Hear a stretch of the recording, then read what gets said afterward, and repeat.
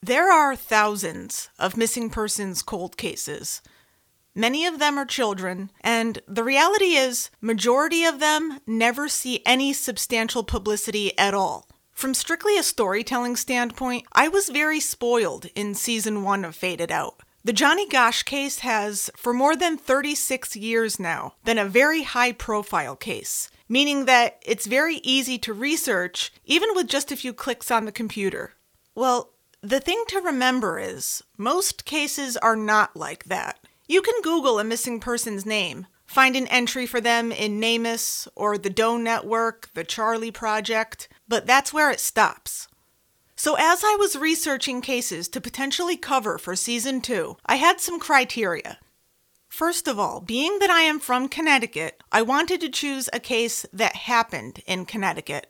Obviously, the first reason for that is convenience, easy access to local people and places. The other reason is, well, okay, now that you've spent over a year focusing on a case that happened 1,200 miles away, now that you've emotionally invested in that case, now that you've gotten onto a plane and gone there to see the area yourself, why not now look into a similar case that happened a mere half-hour drive from where you lived all your life? The other part of the criteria was that I wanted to cover a case that wasn't as high profile as Johnny's. Give a voice to a case that never had the opportunity to have one. So with those items in mind, I was searching through the Doe Network's website one day, and that was when I found an entry for a girl named Doreen Jane Vincent. Like Johnny, Doreen was also 12 years old when she disappeared, never to be seen again. She disappeared from her father's house on June 15, 1988, on Whirlwind Hill Road in Wallingford, Connecticut. It's interesting for me personally because if you listen to Season 1, you probably know by now that I was born in '84. So this is a bit different from the Johnny Gosch case in that I was in existence when Doreen disappeared, just shy of turning 4. My mom was pregnant with my brother. Plus, I am born and raised in Bristol, Connecticut. I could have crossed paths with her as a little one, for all we know, and never even realized it. So for this first episode of our new season, I'm going to help you get to know Doreen Vincent, a 12-year-old girl from Connecticut who vanished just over 30 years ago. Welcome to Season 2, Episode 1 of Faded Out. I'm Sarah Dimio.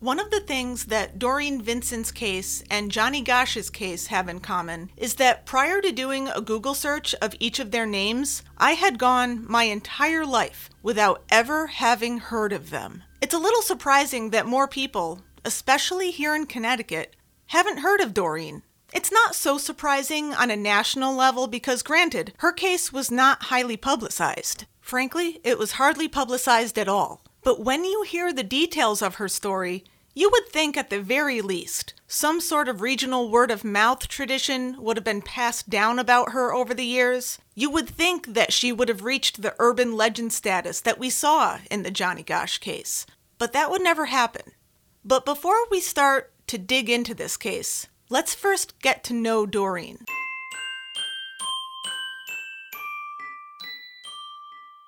Doreen was born on September 30th, 1975, to Mark Vincent and Donna Jones, who at the time were 19 and 16 years old, respectively. They married after Donna became pregnant because, at that time, the mid-1970s, that was still what young people were expected to do in that scenario. Mark and Donna were married officially for 5 years, but only spent about 2, possibly 3 of those years living together.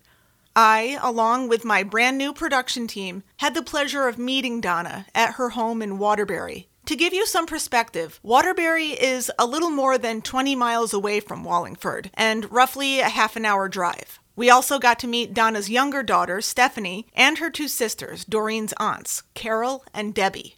The very first thing I asked Donna was to take me all the way back. I asked, Do you remember when Doreen was born? Yes, I do. Yes, it took me a whole 3 hours and 20 minutes to know her. And by the time I got to the hospital, I was there 45 minutes, yeah. Okay. It was constant labor, but then she was 6 pounds, 11 and a half ounces, and I think it was 19 inches long. Oh, okay. So, what kind of little kid was she? What was her personality like? Was she a good kid? Was she a social kid? Yes. She was very sweet. She started walking at like early 9 months old. She was smart. She talked quickly. She was a very good girl too. She wasn't colicky or up all the time. She would sleep, and she was very good. And I was young. I was only 16 when I had her, and it was hard. Believe me, it was hard, Yeah. I made my share of mistakes, for sure, but she was a very good girl.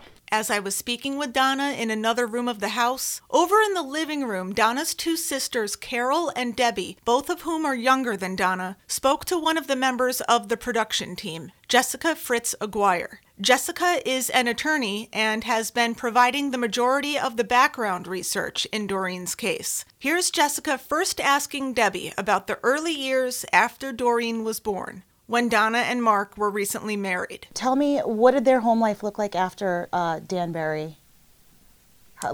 You said your sister said she'd been in a bunch of different places as she grew up. What is that?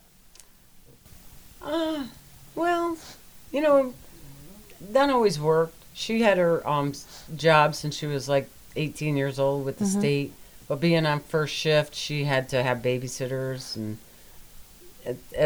for quite a while. Bus driver. She did a lot of things. Bus driver.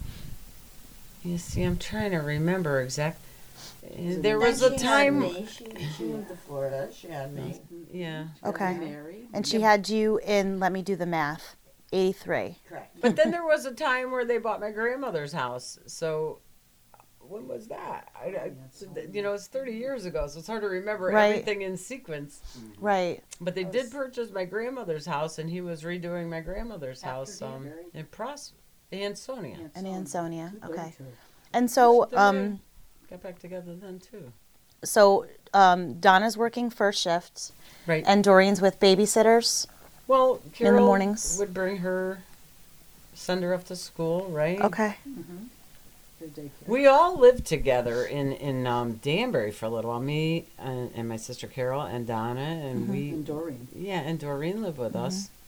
I mean, she was your regular average kid. She was a good girl. I mean, she had her interests. She liked her little scrapbooking. She liked what's that singer? Carol Hall. George Michael. George Michael. Oh man, George Got a Michael was the faith. best. Yeah. But yeah, she was just your average kid. Yeah. She just. She I loved her mean, music. Yeah, her jean jacket, her Reebok sneakers. The other voice that you hear in the background is Donna's younger daughter, Stephanie. Stephanie is about 7 years younger than Doreen. She was only 5 years old at the time of Doreen's disappearance, but it was evident as Stephanie spoke to Jessica that she still had memories of her big sister. When Doreen used to live with her father, Mark, and my mother would pick her up on the weekends because my mother had me and she was a single mother, and she would pick her up on the weekends. So that's all I pretty much can tell you about that. And that's around the time she went missing. Right. So you are about 7 years apart. Yes. Right? Okay. Yes. So what was it like growing? So by the time you were born, was Doreen with her father, or that came later? I don't remember. From the time that I can remember, Doreen lived with her father and I lived with my mother because my mother remarried my father. Okay. Or married my father and had me. So from the time that only time I could remember is from Bunker Hill, right before she went missing. And that's about, I can remember sharing a room with her. I could remember her bunk beds. I can remember eating her chapstick. I could remember fighting with her. I could remember her barrettes. Normal sister things. Yep. No sign that anything was troubled with her through my eyes as a 4 or 5 year old at the time. And then all of a sudden, I could just remember one day her never coming back. Right. And that was it. So I'm trying to think, because my sister and I are about 6 years apart. Right. I'm the older one.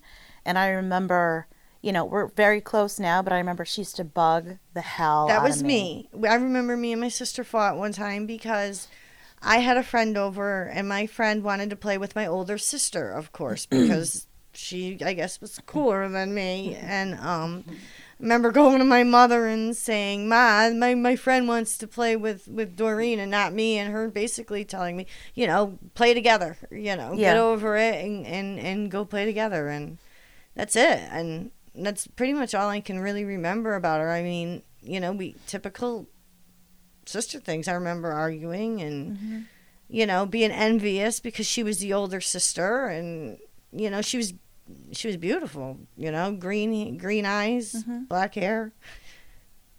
That's all I can really say. What do you think you were arguing about? Do you remember? Oh, just typical things like, that's mine. No, that's mine. I told you not to touch my stuff, and I did anyway. Why'd you have to eat my chapstick again? Because she used to get the silver ones in the tins that when you slide them over, they just tasted so good. And they smelled good, right? Yeah, and just typical things, you know. I wanted to be like her, and it's just, it was hard. I followed her around. I was the pain in the butt little sister, and I know exactly what you're talking about. That's because I can picture Alyssa in my head right now. You know, I know exactly what you mean. You know, that's pretty much what I can remember. I mean, I remember good things too. We shared a room, and I'd climb up on the top bunk every night. You know, every now and then, and sleep with her because, you know, I don't know. I just felt more comfortable laying in bed with her. But that's about all I can really remember from her, because again, I was 5 years old. But the day that I found out that I knew that she wasn't coming back, they tried to shelter me. Again, I was 5. I didn't need to hear. I didn't need to see everything.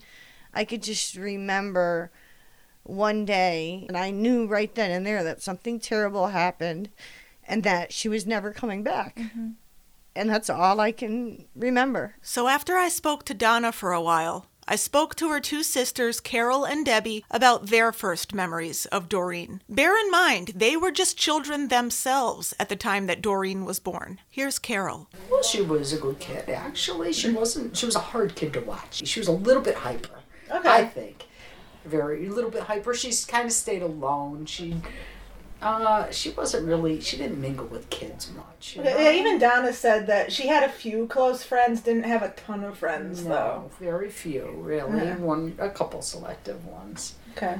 And I guess because she was moved around a little bit here and there, you know, she didn't really have a set home. She did, but she didn't, you know. She used to have to, she lived with her mother, she lived with her father, she, you know, kind of had a, and then she lived with her grandmother. I mean, Donna was kind of young, you know, so she was kind of, did her thing too, you know? Yeah, I mean, because especially being that young, having a kid, 16, 17 years old. You didn't live. With Doreen as a kid, let me think, she was actually, to watch her, oh my God, watch Doreen? Watch her, oh no, you know? Because she, good luck with that. When she was little, she used to, infant, young, very little, she used to pick her diaper. Okay, now she'd pick it till it was off. And if you didn't catch her when she first woke up, you were in trouble. And God forbid she went to the bathroom. Gotta just wrap duct tape around the whole thing. We did it back then. To her body, back then you had the pins and then we had the regular ones eventually. But oh my gosh, we put the pin ones on her because she was, and then we were scared she was going to pinch herself, so we didn't. She was hard, very hard child with that. Okay. Yeah, you'd wake up and be like, no. If you knew you were watching her, you'd wake up before her. Like pieces of diapers. Yeah. Everywhere. I mean, she picked it to death. It was terrible. And if she went, you know, defecated on herself, that was all over too. And she even ate it. It was like, she'd have it all over her face. No. She'd get up in a shower. That's it. Tub time. She'd always have bath time. Yes. Many baths. That's one clean baby. At that point, Debbie came to join us. And as I spoke to Debbie and Carol together, I learned about one of Doreen's favorite pastimes. You heard Debbie briefly mention it to Jessica, and that was the scrapbooking. Here's Debbie. I just remember Doreen being like one of the prettiest little babies with the black hair and the blue eyes and just happy, just a happy kid. I was very young myself, so, but just helping out with her and trying to help my sister. She was a young mother. Mm-hmm. I was probably about 9 Okay. years old when she was born, I think, maybe 10. So, like, did she have, was she a social kid? Did she have, like, a big personality? I don't think she was too social. She Okay. kind of liked to be a little bit alone. She liked to do her Okay. things she liked to do, which are, she did her picture books, and she'd cut out all pictures of actors and actresses, and she pasted them on her She books. had her scrapbook. She loved That's- her just scrapbook. She had, I mean, they were big, thick, like albums. And Was she kind of more of an introvert or an extrovert, do you think? Like, was she more of a shy kind of a an kid? introvert? Yeah. Probably more of an introvert, I'd say, Yeah. right? Yeah. What are some, like, memories that come to mind when you think about Doreen, when you look back? Oh, babysitting, she was tough. And she kept you hopping. You would always watch. You did. It's one you didn't just leave alone.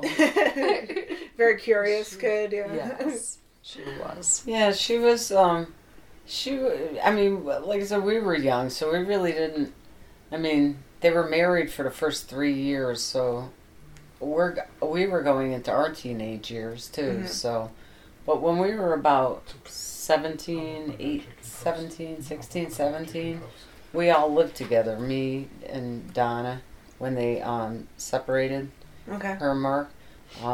We all lived together in a house, so we babysat a lot, and I just remember just having to watch her a lot. She was always into something. Not a bad kid, but Just curious kid, yeah. Very Busy. smart, very Busy girl. smart girl.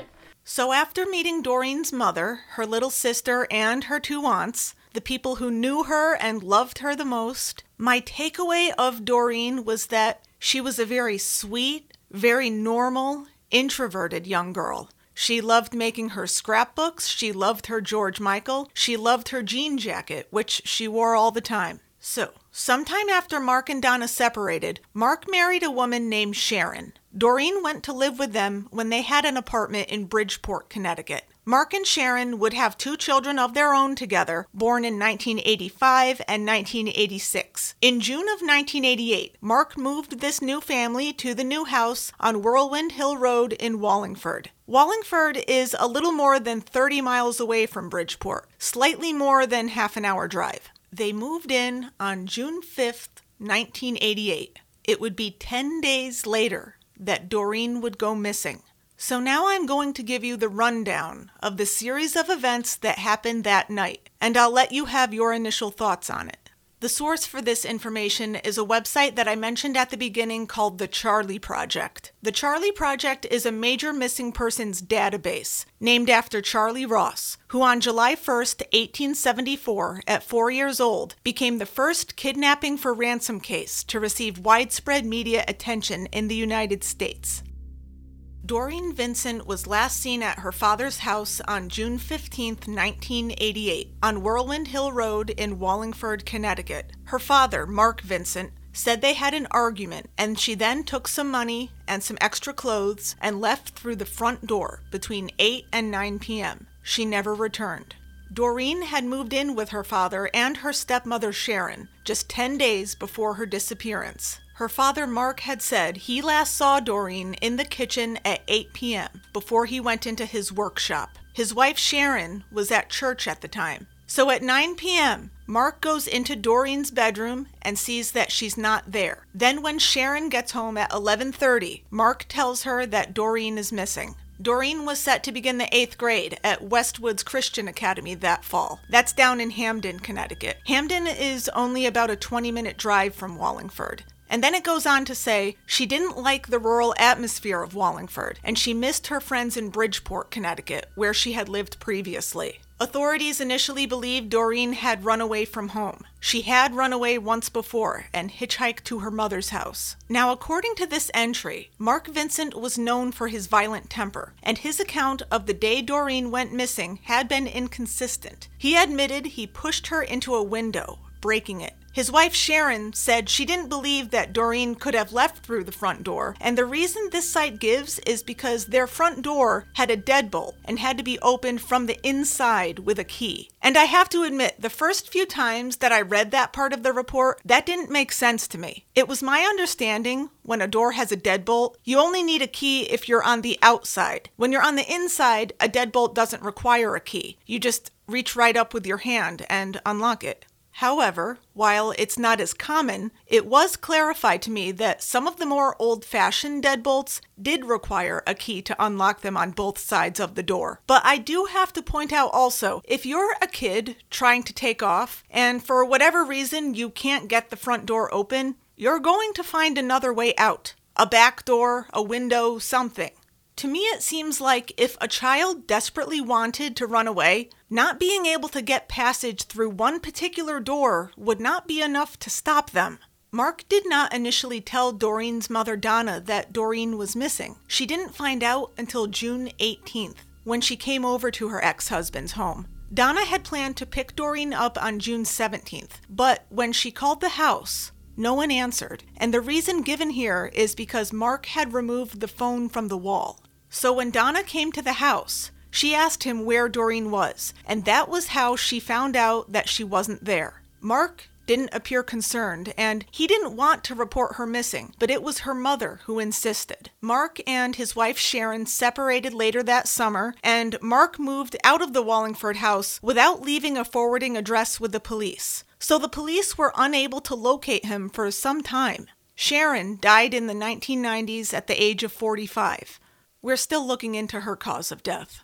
It goes on to say that investigators had suspected that a man by the name of Haddon Clark may have been involved in Doreen's disappearance. He was convicted of murdering a young woman and a 6-year-old girl, and he claims to have killed 9 other women and children along the eastern seaboard. And another side note, I looked him up on Wikipedia, and it says that he's currently incarcerated in Maryland, and he has a few nicknames, one being the cross-dressing cannibal, and also the Rockville Rocket. So based on Clark's claims, police investigated him for involvement in several child disappearances and murders, Doreen among them. The interesting thing to note about Haddon Clark, he's originally from Meriden, Connecticut. Meriden shares a border with Wallingford.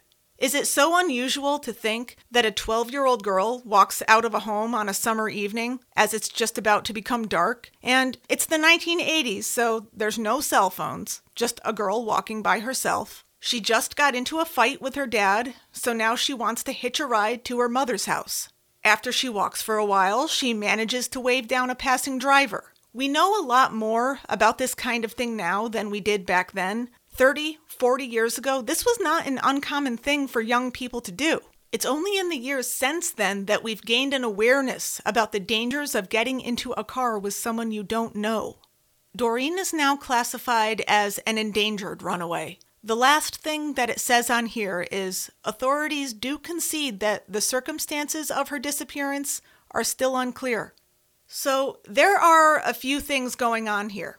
Doreen's father, Mark Vincent, was known for having a temper, and by his own admission, he shoved her into a window hard enough to break it. That, to me, is a good reason for a 12-year-old child to want to run away from that home. But why wait to report her missing? Why let 3 days go by until her mother shows up at the house? In this report and in other reports, it says that Doreen had hitchhiked to her mother's house before. So it's possible that Mark assumed that that's exactly what happened again. And remember, we have to go back to that 1980s mentality. It's just like with season 1. It's a normal occurrence for a child to go out walking by themselves. But in those first 3 days, all time that could have been spent searching for Doreen, nobody knew where she allegedly took off to. There are some other items in this story that I want to know more about. First of all, Doreen's stepmother, Sharon. The report on the Charlie Project says that at the time that Doreen disappeared, Sharon was at church. I just looked up the date and it says that June 15th, 1988 was a Wednesday. Now that's not unusual for a church service to take place on a Wednesday night. In fact, I can remember when I was a kid, the church that I grew up in, which was a Protestant church, had a weekly Wednesday night service, in addition to the normal Sundays. It also says here though that she got home at 11:30 that night. That is a long church service, especially if it was already going on before 8 o'clock. And then she and Mark separate later that same summer. And then the deadbolt, which required a key to unlock it from the inside. Mark Vincent was a carpenter and, by all accounts, a very talented one. So it's entirely likely he could have installed that lock himself. And I had this discussion with the rest of the production team. So is it possible, if he did install that particular lock, did he do so because Doreen had taken off once before to hitchhike to her mother's house? But, as I mentioned, how would that even be enough to stop a kid that wants to get out when there are windows and other doors in the house? So diving into Doreen's case, I figured the best thing I could do was start with the most obvious resource, the Wallingford Police Department's records department. So I went ahead and cold called them to see if they could dig up an old police report or any archived information that could get us started on the right track. The woman I spoke to explained to me that unless something was a major case, which this wasn't, they typically only keep these records for 10 years. However, she did tell me that they would look into the archives, and if there was anything they could share publicly with me, they would let me know either way. I hung up with the woman in records, and I thought to myself, well, at least she was nice. But it felt like they probably weren't going to call me back. But, much to my surprise, an hour and 20 minutes later, I got a call from someone else at the Wallingford Police Department. This time I spoke to a man, and he gave me the contact info for a Lieutenant Cola Volpe. And he said that if any public information about the Doreen Vincent case was going to be made available, he would be the one to give it out. The day that I made this initial call to Wallingford was October 17th, 2018. I was told that Lieutenant Cola Volpe would not be available until December, so I had a ways to go before I'd be able to speak with him. So about a month passed, and I knew that something I would have to do is go down to Wallingford myself just to get a look at Whirlwind Hill Road with my own eyes. So I hopped in my car and I took a ride down there on November 15th. It was a calm, overcast afternoon, just a few hours before we here in Connecticut got our first big snowstorm of the season. And at this time, I didn't know what house it was that Doreen disappeared from. I wouldn't learn that until later. So I'm on my way to Wallingford right now. I'm on the highway. This is something that I wasn't able to do in season 1, obviously. I looked up where Whirlwind Hill Road in Wallingford is in relation to where I live. I was at home just a few minutes ago, and sure enough, the time to drive there said 31 minutes. So that's not a long drive at all. In half a mile, use the left lane to take exit 67S for I-91 south toward New Haven, New York City. And this is highway that I'm very familiar with. I've driven this area countless times in my life. I'm not as familiar with Wallingford. Use the left lane to take exit 67S. I'm not as familiar with Wallingford because I had thought for some reason that Wallingford is a little more on the southwestern portion of Connecticut, but it's actually much more central than I thought it was. I mean, I did have the distance right, though. It is like a half an hour drive. But yeah, I guess I'm not that familiar with specifically Wallingford, though, so this is going to be a little bit new to me. Turn left onto East Center Street. Okay, so in Wallingford, just got off the highway. Should be at Whirlwind Hill Road in about 4 minutes, according to my phone. I don't know what house number Doreen's father lived at, but I just wanted to see the street because this is not an urban area by any means whatsoever. There's a lot of trees, there's a lot of suburban areas, but there's also just a lot of acreage of forests and open fields and things like that. So if that's how it is, Continue on East Center Street for 1 mile. if that's how it is in 2018, can only imagine what it was like 30 years ago. So coming up in about a mile, and I'm looking around right now. There's a lot of farm area here too. There's a barn over here. There's a couple of silos actually.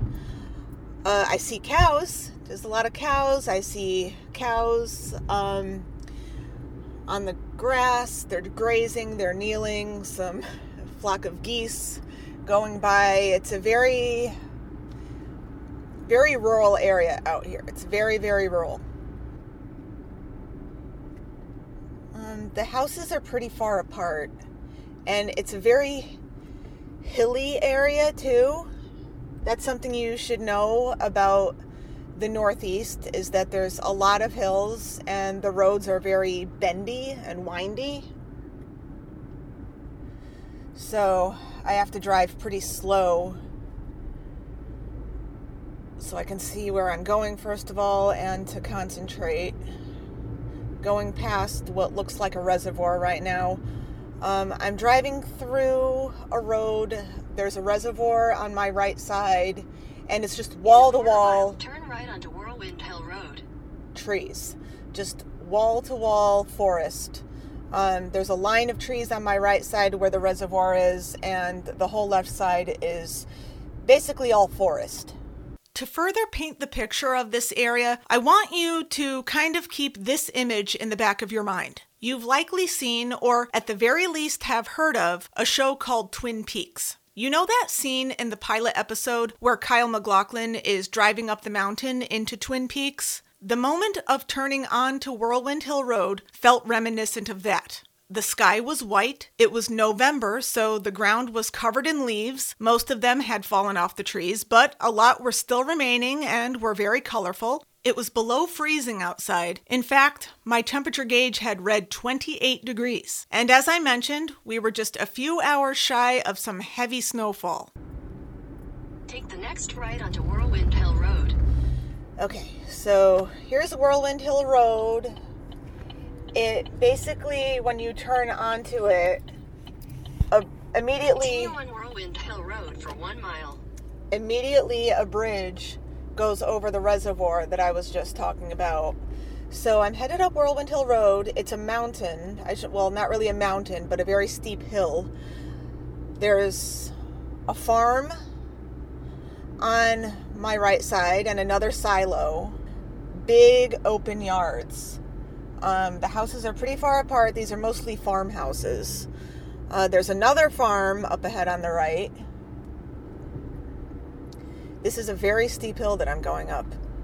Can only imagine what it's like to walk this way in the dark. Or at least when it's getting dark.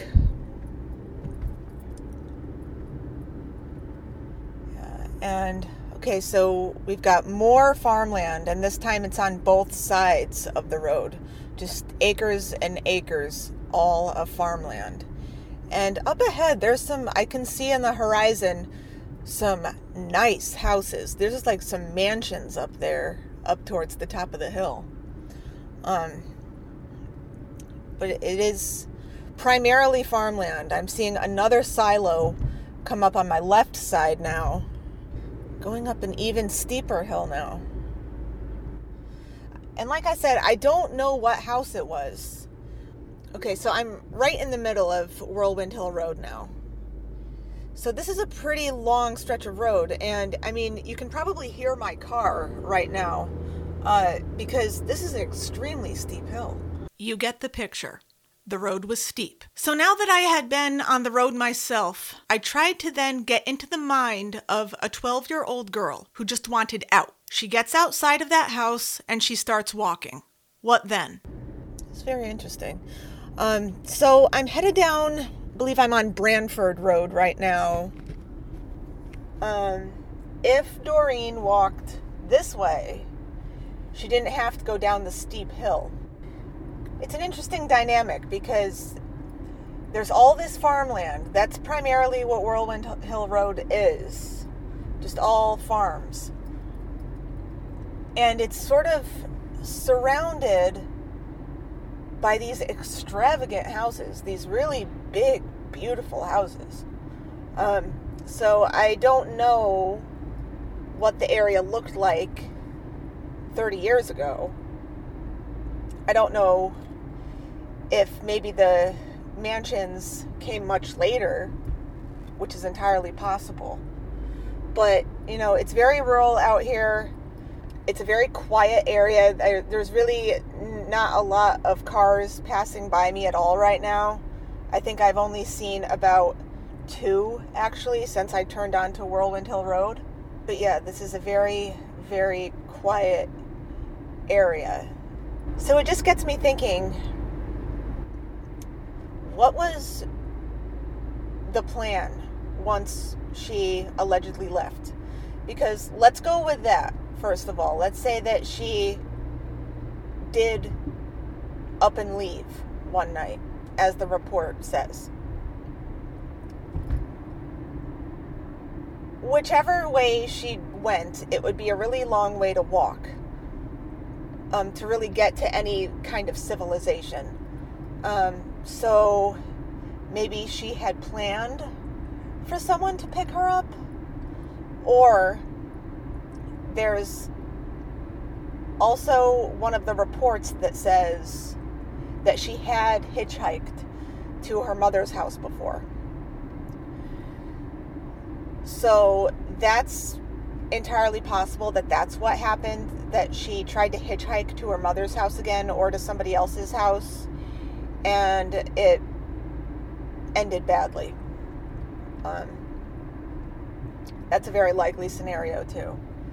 If somebody with bad intent picked Doreen up that night, what was their plan? It's a rural area with long stretches of forest, so where in that proximity could someone have taken her? If somebody had killed her, could they have dumped her out in one of those surrounding woods somewhere or near that reservoir? In my next episode, we're going to look at the early newspaper reports following Doreen's disappearance. These are articles from the Record Journal in Meriden, the paper that would have been the one to cover Doreen's case. The first one is from June 28, 1988, 13 days after she vanished. The last article that we know of is dated February 19, 1995. If you were a listener of Season 1 of Faded Out, you may have noticed by now that we have evolved a bit in the past few months. I'm not just a one-woman show anymore. I have a great team working with me now, which has been essential in uncovering each detail in the Doreen Vincent case. You'll be hearing much more from the members of the team as we go forward this season. Until then, please follow Faded Out on social media. We can be found on Facebook at facebook.com/fadedoutpodcast. There is also a closed group that you can request to join called Followers of Faded Out. The closed group saw daily activity during Season 1 as we covered the Johnny Gosch case, and we would like for this to also become a hub to discuss Doreen Vincent. We are also on Instagram as Faded Out Podcast. If you would like to get in touch with us, please reach out by email at fadedoutpodcast@gmail.com. This season, I will also be keeping a weekly blog as the story moves forward, which you can follow by becoming a patron on patreon.com/fadedoutpodcast.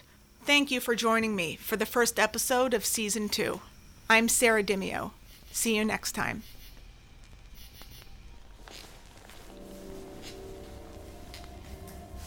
Faded Out is written, hosted, and edited by me. Background research by Jessica Fritz-Aguirre. Produced by Joe Aguirre and Jason Panette of Clovercrest Media Group. Visit clovercrestmedia.com for more on Faded Out, as well as other great original podcasts. Subscribe to Faded Out on iTunes, Spotify, and anywhere you get your podcasts.